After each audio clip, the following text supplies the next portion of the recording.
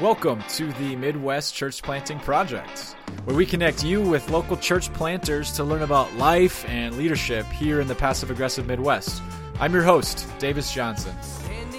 One of our favorite things to do on this podcast is to give leaders a microphone to talk about and describe their wheelhouse within their work, or one aspect of the church planting world that gets them naturally excited and they can't help but do or think about this topic. Now, if you've ever found yourself asking, where's my sweet spot in ministry? What's my wheelhouse?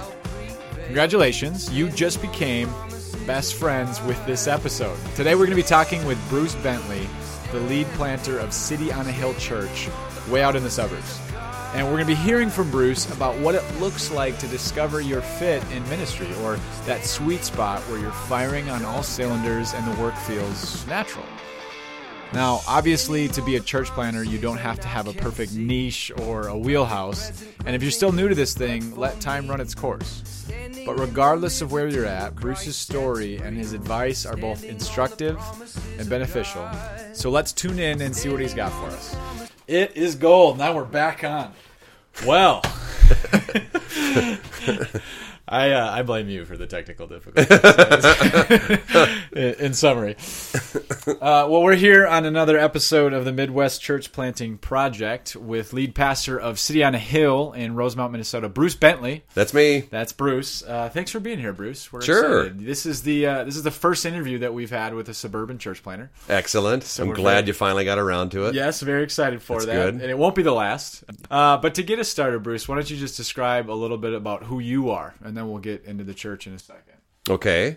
I am Bruce Bentley. I am a pastor of City on a Hill Church. We planted in, I guess technically the beginning was 2010. So we've been at it for about 8 years. But previous to that, I started as a youth pastor in 1990. And I've been involved, this would be the fourth church I've been on staff at. And not until about 2007 or 2008 did we really start thinking about church planting, and it kind of went on from there. Excellent. And what are some of the things that contributed to you thinking about church planting? How did that all happen? It was kind of a crazy journey leading up to planting. We'd never ever thought about that could be a reality for us. Everywhere I'd been and everybody I talked to was negative on planting. You're going to be crazy to do that. You're going to starve. Your children will go hungry, penniless, all that stuff. And kind of the general vibe attitude among people in the church was, why would I ever go do that when I am getting what I want here and now? That was pervasive. That was everywhere. So it kind of intimidated me.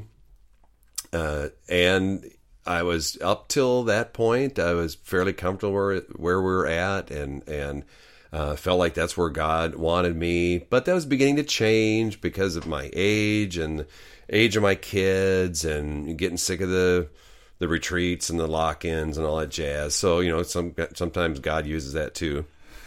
And the discussion within the district and with our church was, are we ready to do our church plant?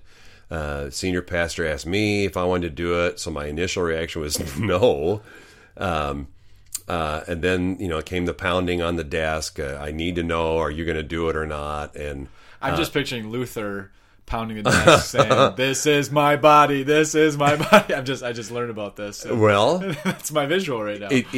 I'd never thought of that, but there was pounding. Okay. And that began, okay, well, the question was, would we ever do that?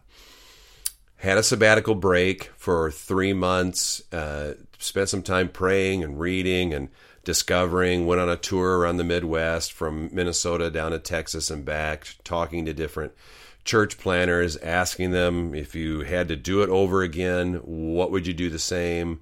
And also, what would you never do again? What would you certainly quickly do differently? Learned a lot about those guys, well, as much as I could in a brief period of time, about those guys and what made their heart beat, what got them out of bed, and really where they were going with that. So there was something that resonated with me that I didn't anticipate would resonate. We talked and prayed about it more, we being my family, my wife and I.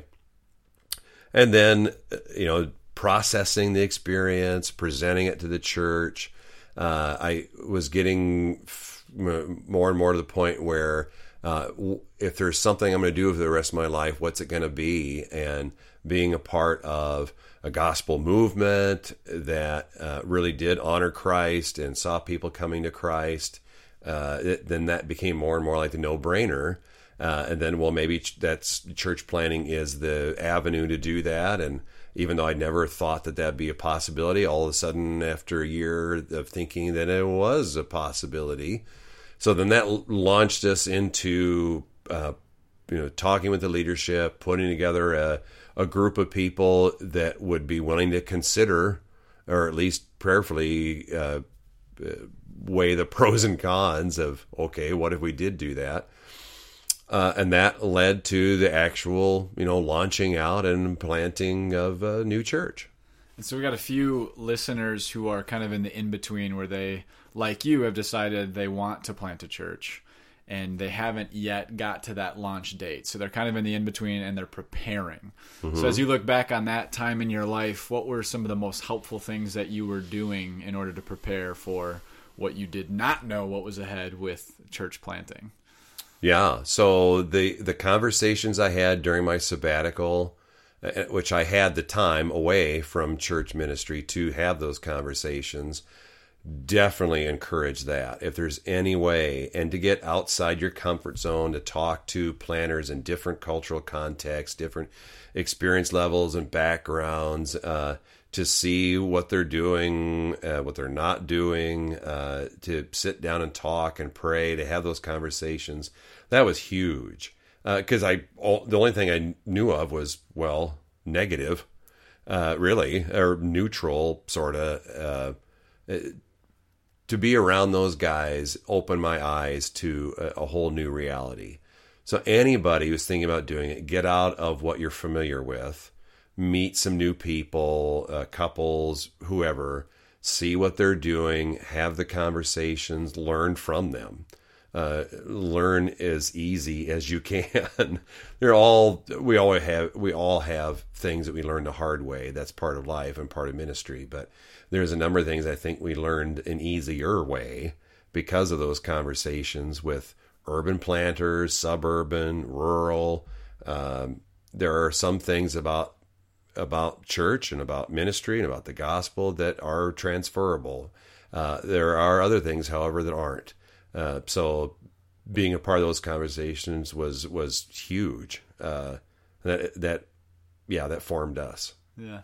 I think suburban ministry gets a bad rap often. So I'd like to hear from your perspective. What are some of the things that you just love about planting in the suburbs?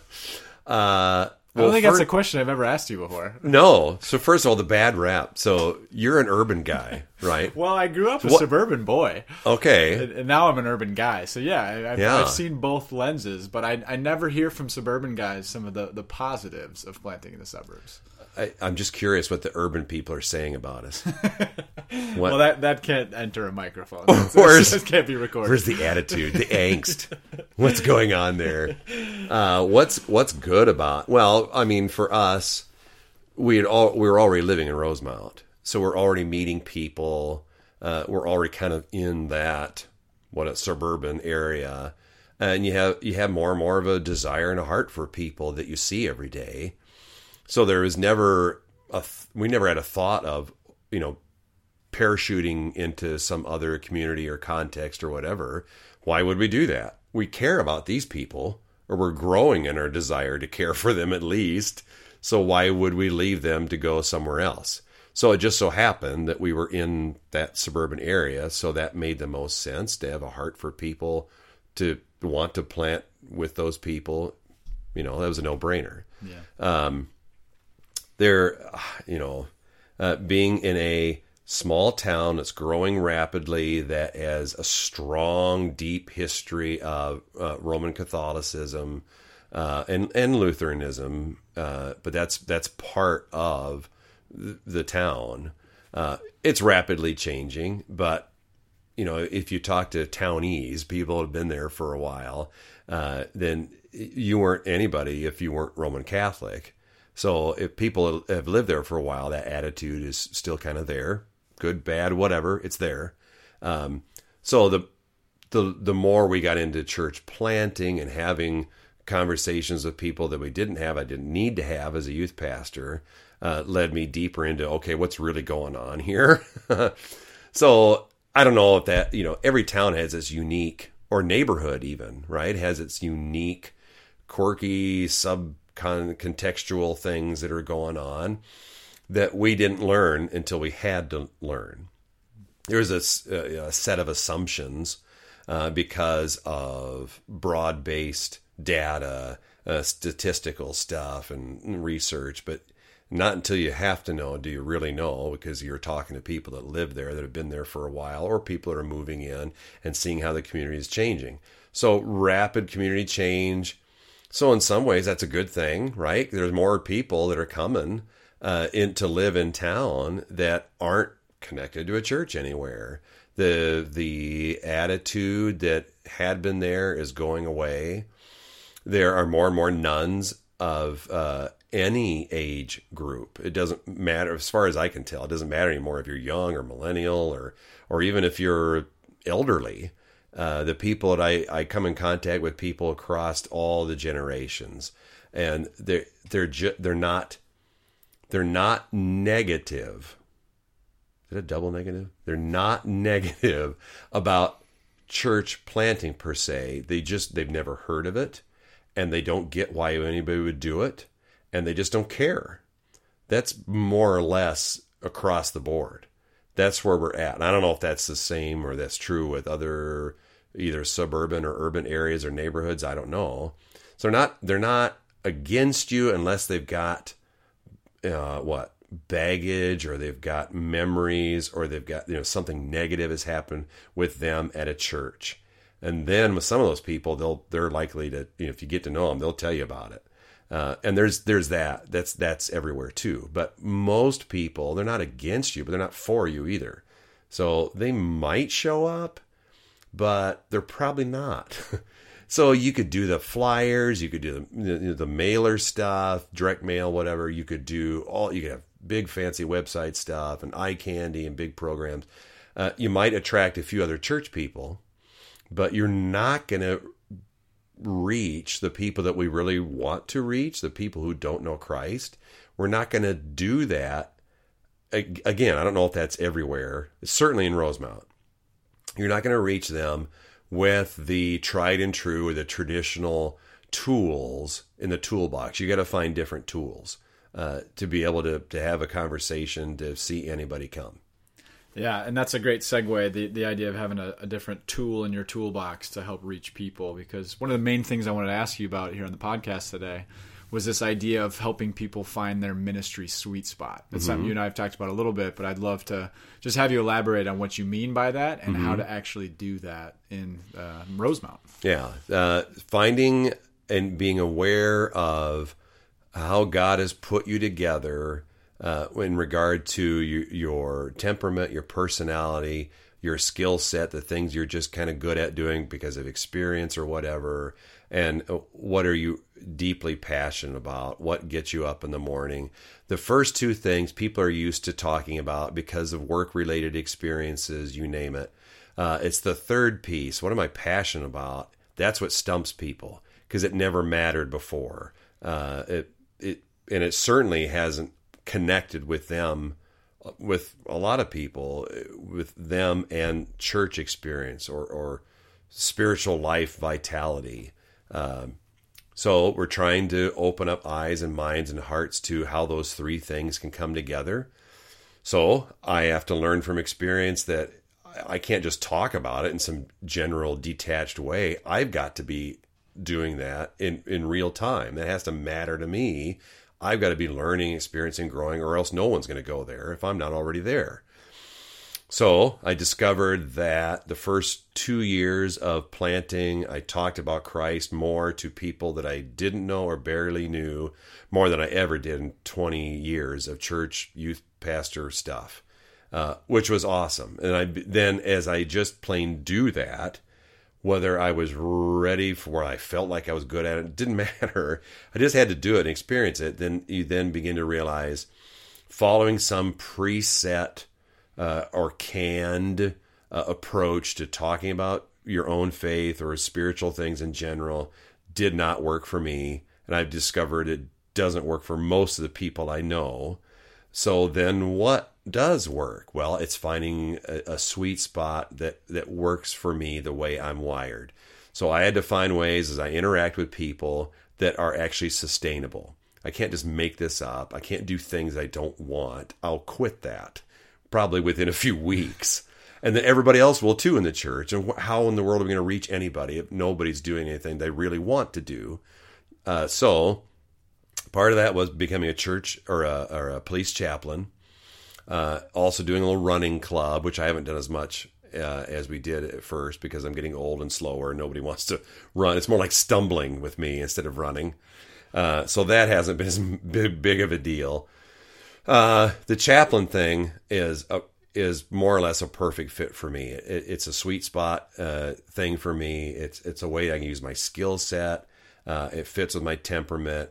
Cops are grateful that I want to show up in places and at times where they don't want to be there. They just want to get their job done and get out of there. And the fact that I'm willing to be there at any time of the day without pay, to sit with a survivor next to a dead body. Are you kidding me? Who does that? It's almost creepy. Maybe they think I'm a creep. I haven't asked anybody straight out like that. Maybe I should. Do you want to ask me right now?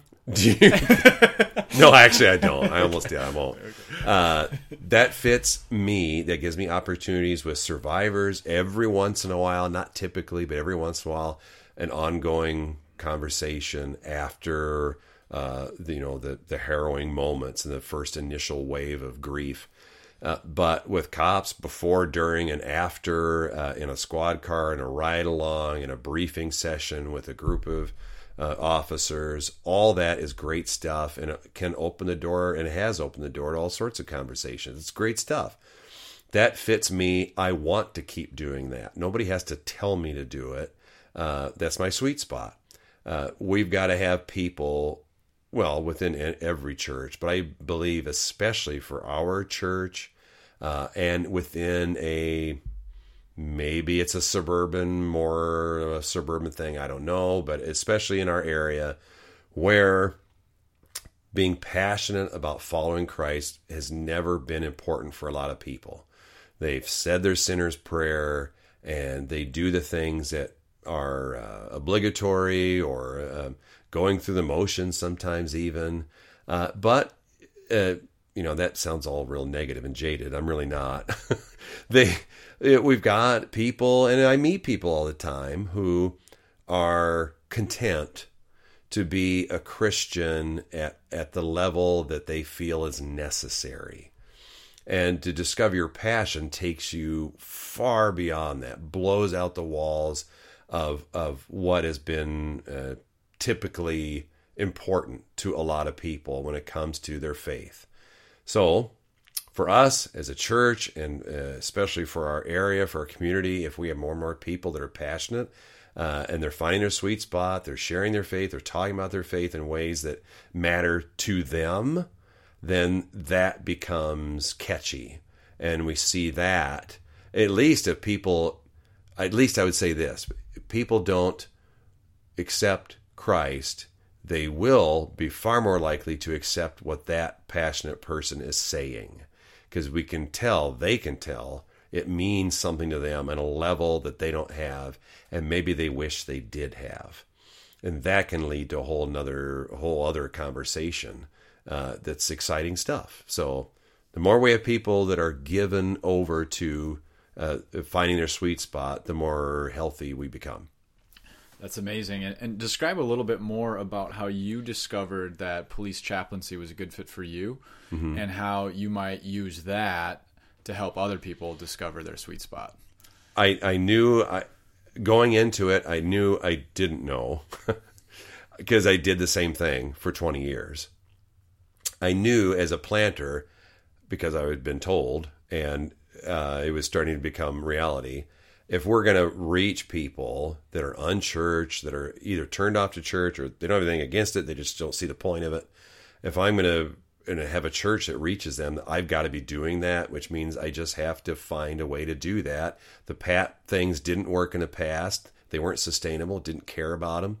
So what worked for me? So that kind of launched this process of, okay, what is it? And I've got to find a way to serve and to give of myself, to love my community, to meet people that I wouldn't normally meet. I'm not going to meet all 25,000 of them. I really want to have conversations with a few of them. So, okay, so what do I do? So what are the options? You walk down the street and hand out pamphlets or flyers or tracts or go door to door, whatever. I know people that have done that. And for some people, that it wasn't out of obligation, that fit their sweet spot. They had a gift of evangelism. They love going door to door. Awesome. That's not my particular gift. Paul tells Timothy, do the work of evangelist, right? So it doesn't mean you get an out if it's not your gift. I've got to do the work of that, but I also recognize I got to do it in a way that works for me and that fits me if I'm going to continue to do it. So look for ways to do that. The running club, that was something I was doing at the time regularly, and to be around other people that weren't super serious, but like to go for a run every weekend, pull that off on a Saturday. That fit. Met a handful of people that wanted to do that. Looked into, and never thought about it up until that point, of being a volunteer chaplain for the police department. Began looking into it, met a guy who was doing it, and that led to a conversation with our chief and other officers, and then an initial interview. What do they require? What are the procedures? What are the steps that I have to go through to be part of the department? And then began to see that, yeah, that's something I could do. It's something they need, and it kind of fits me, and I get to meet people that live in or near the community, and especially with the city, with the department, good people that care about the community. They're not just punching the card. They want to see good things happen. It's not just about catching the bad guys. And it's about seeing good things develop within the community and see that continue to happen. So to be around people like that is easy to do. And I enjoy doing that, and to have a valuable, to have something valuable to give to them and to the city, just lends itself towards sitting around the coffee shop or being in briefings that I can continue to have whatever conversation that comes up. There's hard times too. There's hard situations you have to be in. That's part of the position, but it's worth it. I'll do it. I'll get up at 3 a.m. to go talk to somebody on the street corner as the cops are doing their job, but I'll do it because I'm passionate about it and I see the value in it. That's where we got to have people in general that call themselves Christ followers to discover something like that. It's not what I have to do. It's what I get to do. And that's a whole new story for everybody. That's both creative and really helpful to apply to just our own ministry lives. That's good. The last question I kind of wanted to ask you about is this idea of easy believism. It's a term I've heard you use before. Okay. In addressing the two kind of surface idols that you've seen in the suburban life, namely comfort and busyness. Mm-hmm. In other words, we might be too comfortable to take the kingdom of God seriously, or our schedules are actually the thing that matter the most. And I have believed, but that's all that's required of me, right? So Describe a little bit about how you have been interacting with those two surface idols, and how your preaching and your ministry and helping people get plugged into their ministry sweet spots seeks to kind of unnerve some of these two idols. Yeah, the two have to go hand in hand, and it has to be ongoing, and it has to be communicated in different ways so you catch people's attention without guilting or browbeating, but creatively suggesting and proposing things. That's the challenge. It's a challenge to be a growing communicator and improving constantly in the way that you do that.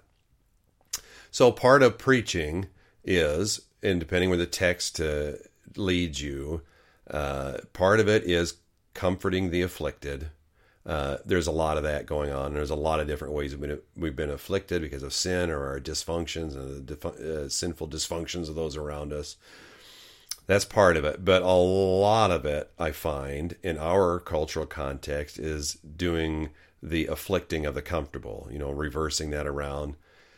So the challenge of, we just spent a year in the book of Mark, and now we're kind of going back and highlighting some things about the kingdom, some things that Jesus taught on that, okay, now that we know Jesus rose from the dead, he lives, that does change everything. What are some specific things that needs to change? So the challenge is going back and addressing some of those specific things that are afflicting, that hopefully cause us to think about, that should matter to me. So there are a number of things that we need to be, I think, as pastors, ministry leaders, teaching on, finding creative ways to keep thinking and keep causing people to think of, oh yeah, that applies to me in deeper levels than I'm comfortable with.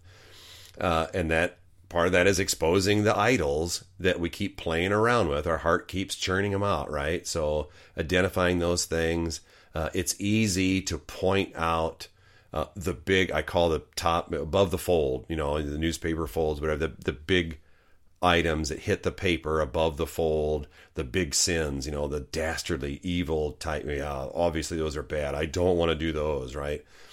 It's the sins that don't hit the paper above the fold. It's the idolatry that goes on with us. And in particular, in suburban culture where we have mostly double income families, we have disposable income. So then that leads us to spending money on all sorts of stuff and spending our time and our money in all sorts of ways that for believers, we really ought to think twice or 3 or 4 times about before we do those things. So our twin idols, like you said, really are comfort and busyness. And the reality of that sinking in really should sting. It should afflict our hearts when we think about, because life is relatively pretty easy. I've got the big house, I've got the dog, I've got the yard, I've got the ability to spend money on a lot of things and do a lot of things, extracurricular with my kids or whatever. Just because you can do that doesn't mean you should do that. And as a follower of Christ, how are we challenged to take up our cross and follow? How are we challenged by a number of things that come to mind in what we looked at in the book of Mark?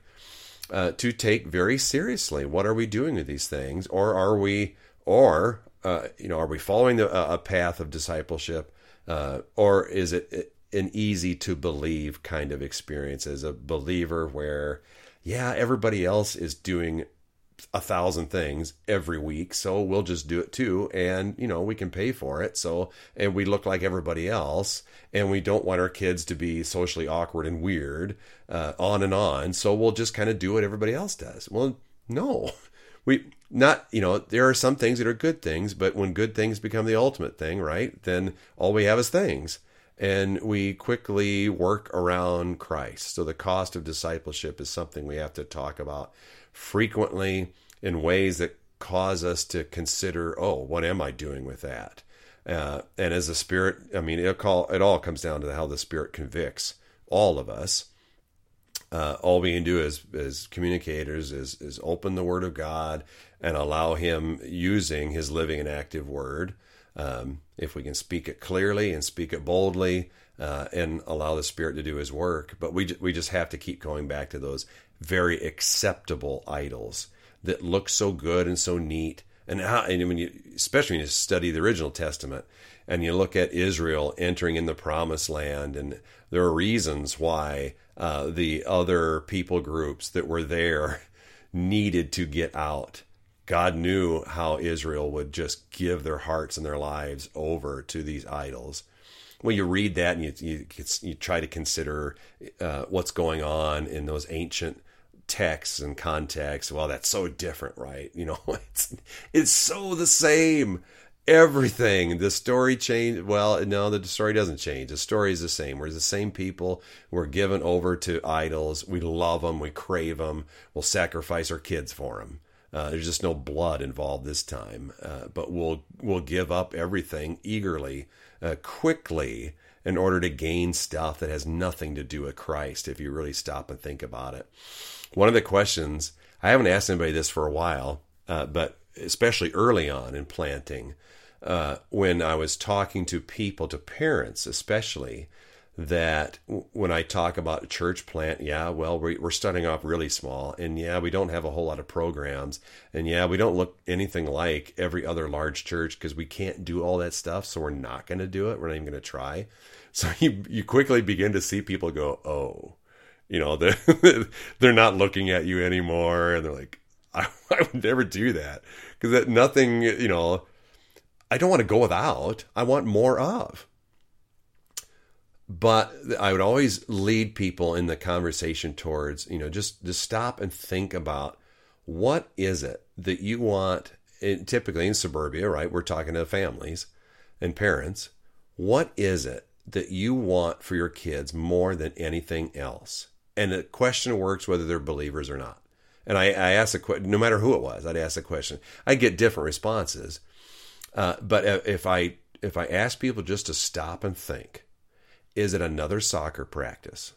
Is it another trophy on the wall? Is it another jersey? Is it another, sports related? Typically it's sports related. In Rosemont, sometimes it's music related. Many times it is. Is it really another experience like that? And there's a long pause where people have the time to think, nah, I really don't. No. That stuff may be good to a certain level, kind of like what Paul says, physical training is good for some things, right? It has value, however he says it, but it's not the thing. When you challenge people to think about what is the thing in your life for yourself and your kids, for the people that matter most to you, it always goes, whether they're believers or not, always goes beyond those surfacey things to a variety of answers, character things. I really want my kid to have, deeper character value things. Well, even that response, nothing initially spiritual about it, but it gives us an opportunity to then, if they're willing, to talk about what matters with those and why. Why do you pick those character things? Then we kind of pursue that path in the conversation. With believers, typically, it goes down to, I really want my kid to know God. That's on their agenda. They didn't realize it. And it's kind of scary with people who profess to be Christians. But when you talk about things that matter, how low it is on the actual list of priorities, right? Not until, stop and actually think, oh, yeah, I guess it is God. Okay, well, let's talk about that. Because what is the route, then, you want to take as a parent to expose your kid, to talk about faith, what do you think you can do to get them there? And it's with so many conversations, the response goes around their responsibility as a parent or as an adult in the life. Well, it's about other input. Well, yeah, there's a place for that too, but what about your life with and around your child? And a lot of people don't even think about that. So anyway, that was a long excursion there, but that's fantastic. That's where we have to keep going, not just the initial stages, but asking people to think about what really matters to you, for your spouse, for your kids, for where you're going. You know what? Usually that leads us to, that matters to me too, and for my kids. And then opens up doors to say, and here's what I've learned and discovered, or here's where I'm going with that, or a challenge or whatever. It almost always leads to something else that's deeper and more valuable to talk about. Well, there you have it, folks. That wraps up another episode of the Midwest Church Planting Project. We want to give a special thanks and shout out to Hope Hymns. These guys are incredible. It's what you're hearing right now in your speakers and at the beginning of the episode. They take old hymns and they slap some new melodies on them and make them sound fantastic. You can find them on Spotify, iTunes, or anywhere else you get your music. So please avail yourself of that opportunity. Hey, we've been loving hearing from you guys. Simply search the Midwest Church Planting Project on Twitter or Instagram, and you can drop us all your questions, your comments, and your snide remarks. We love it all. Thanks again for listening to the Midwest Church Planting Project. We'll see you back here the week after next.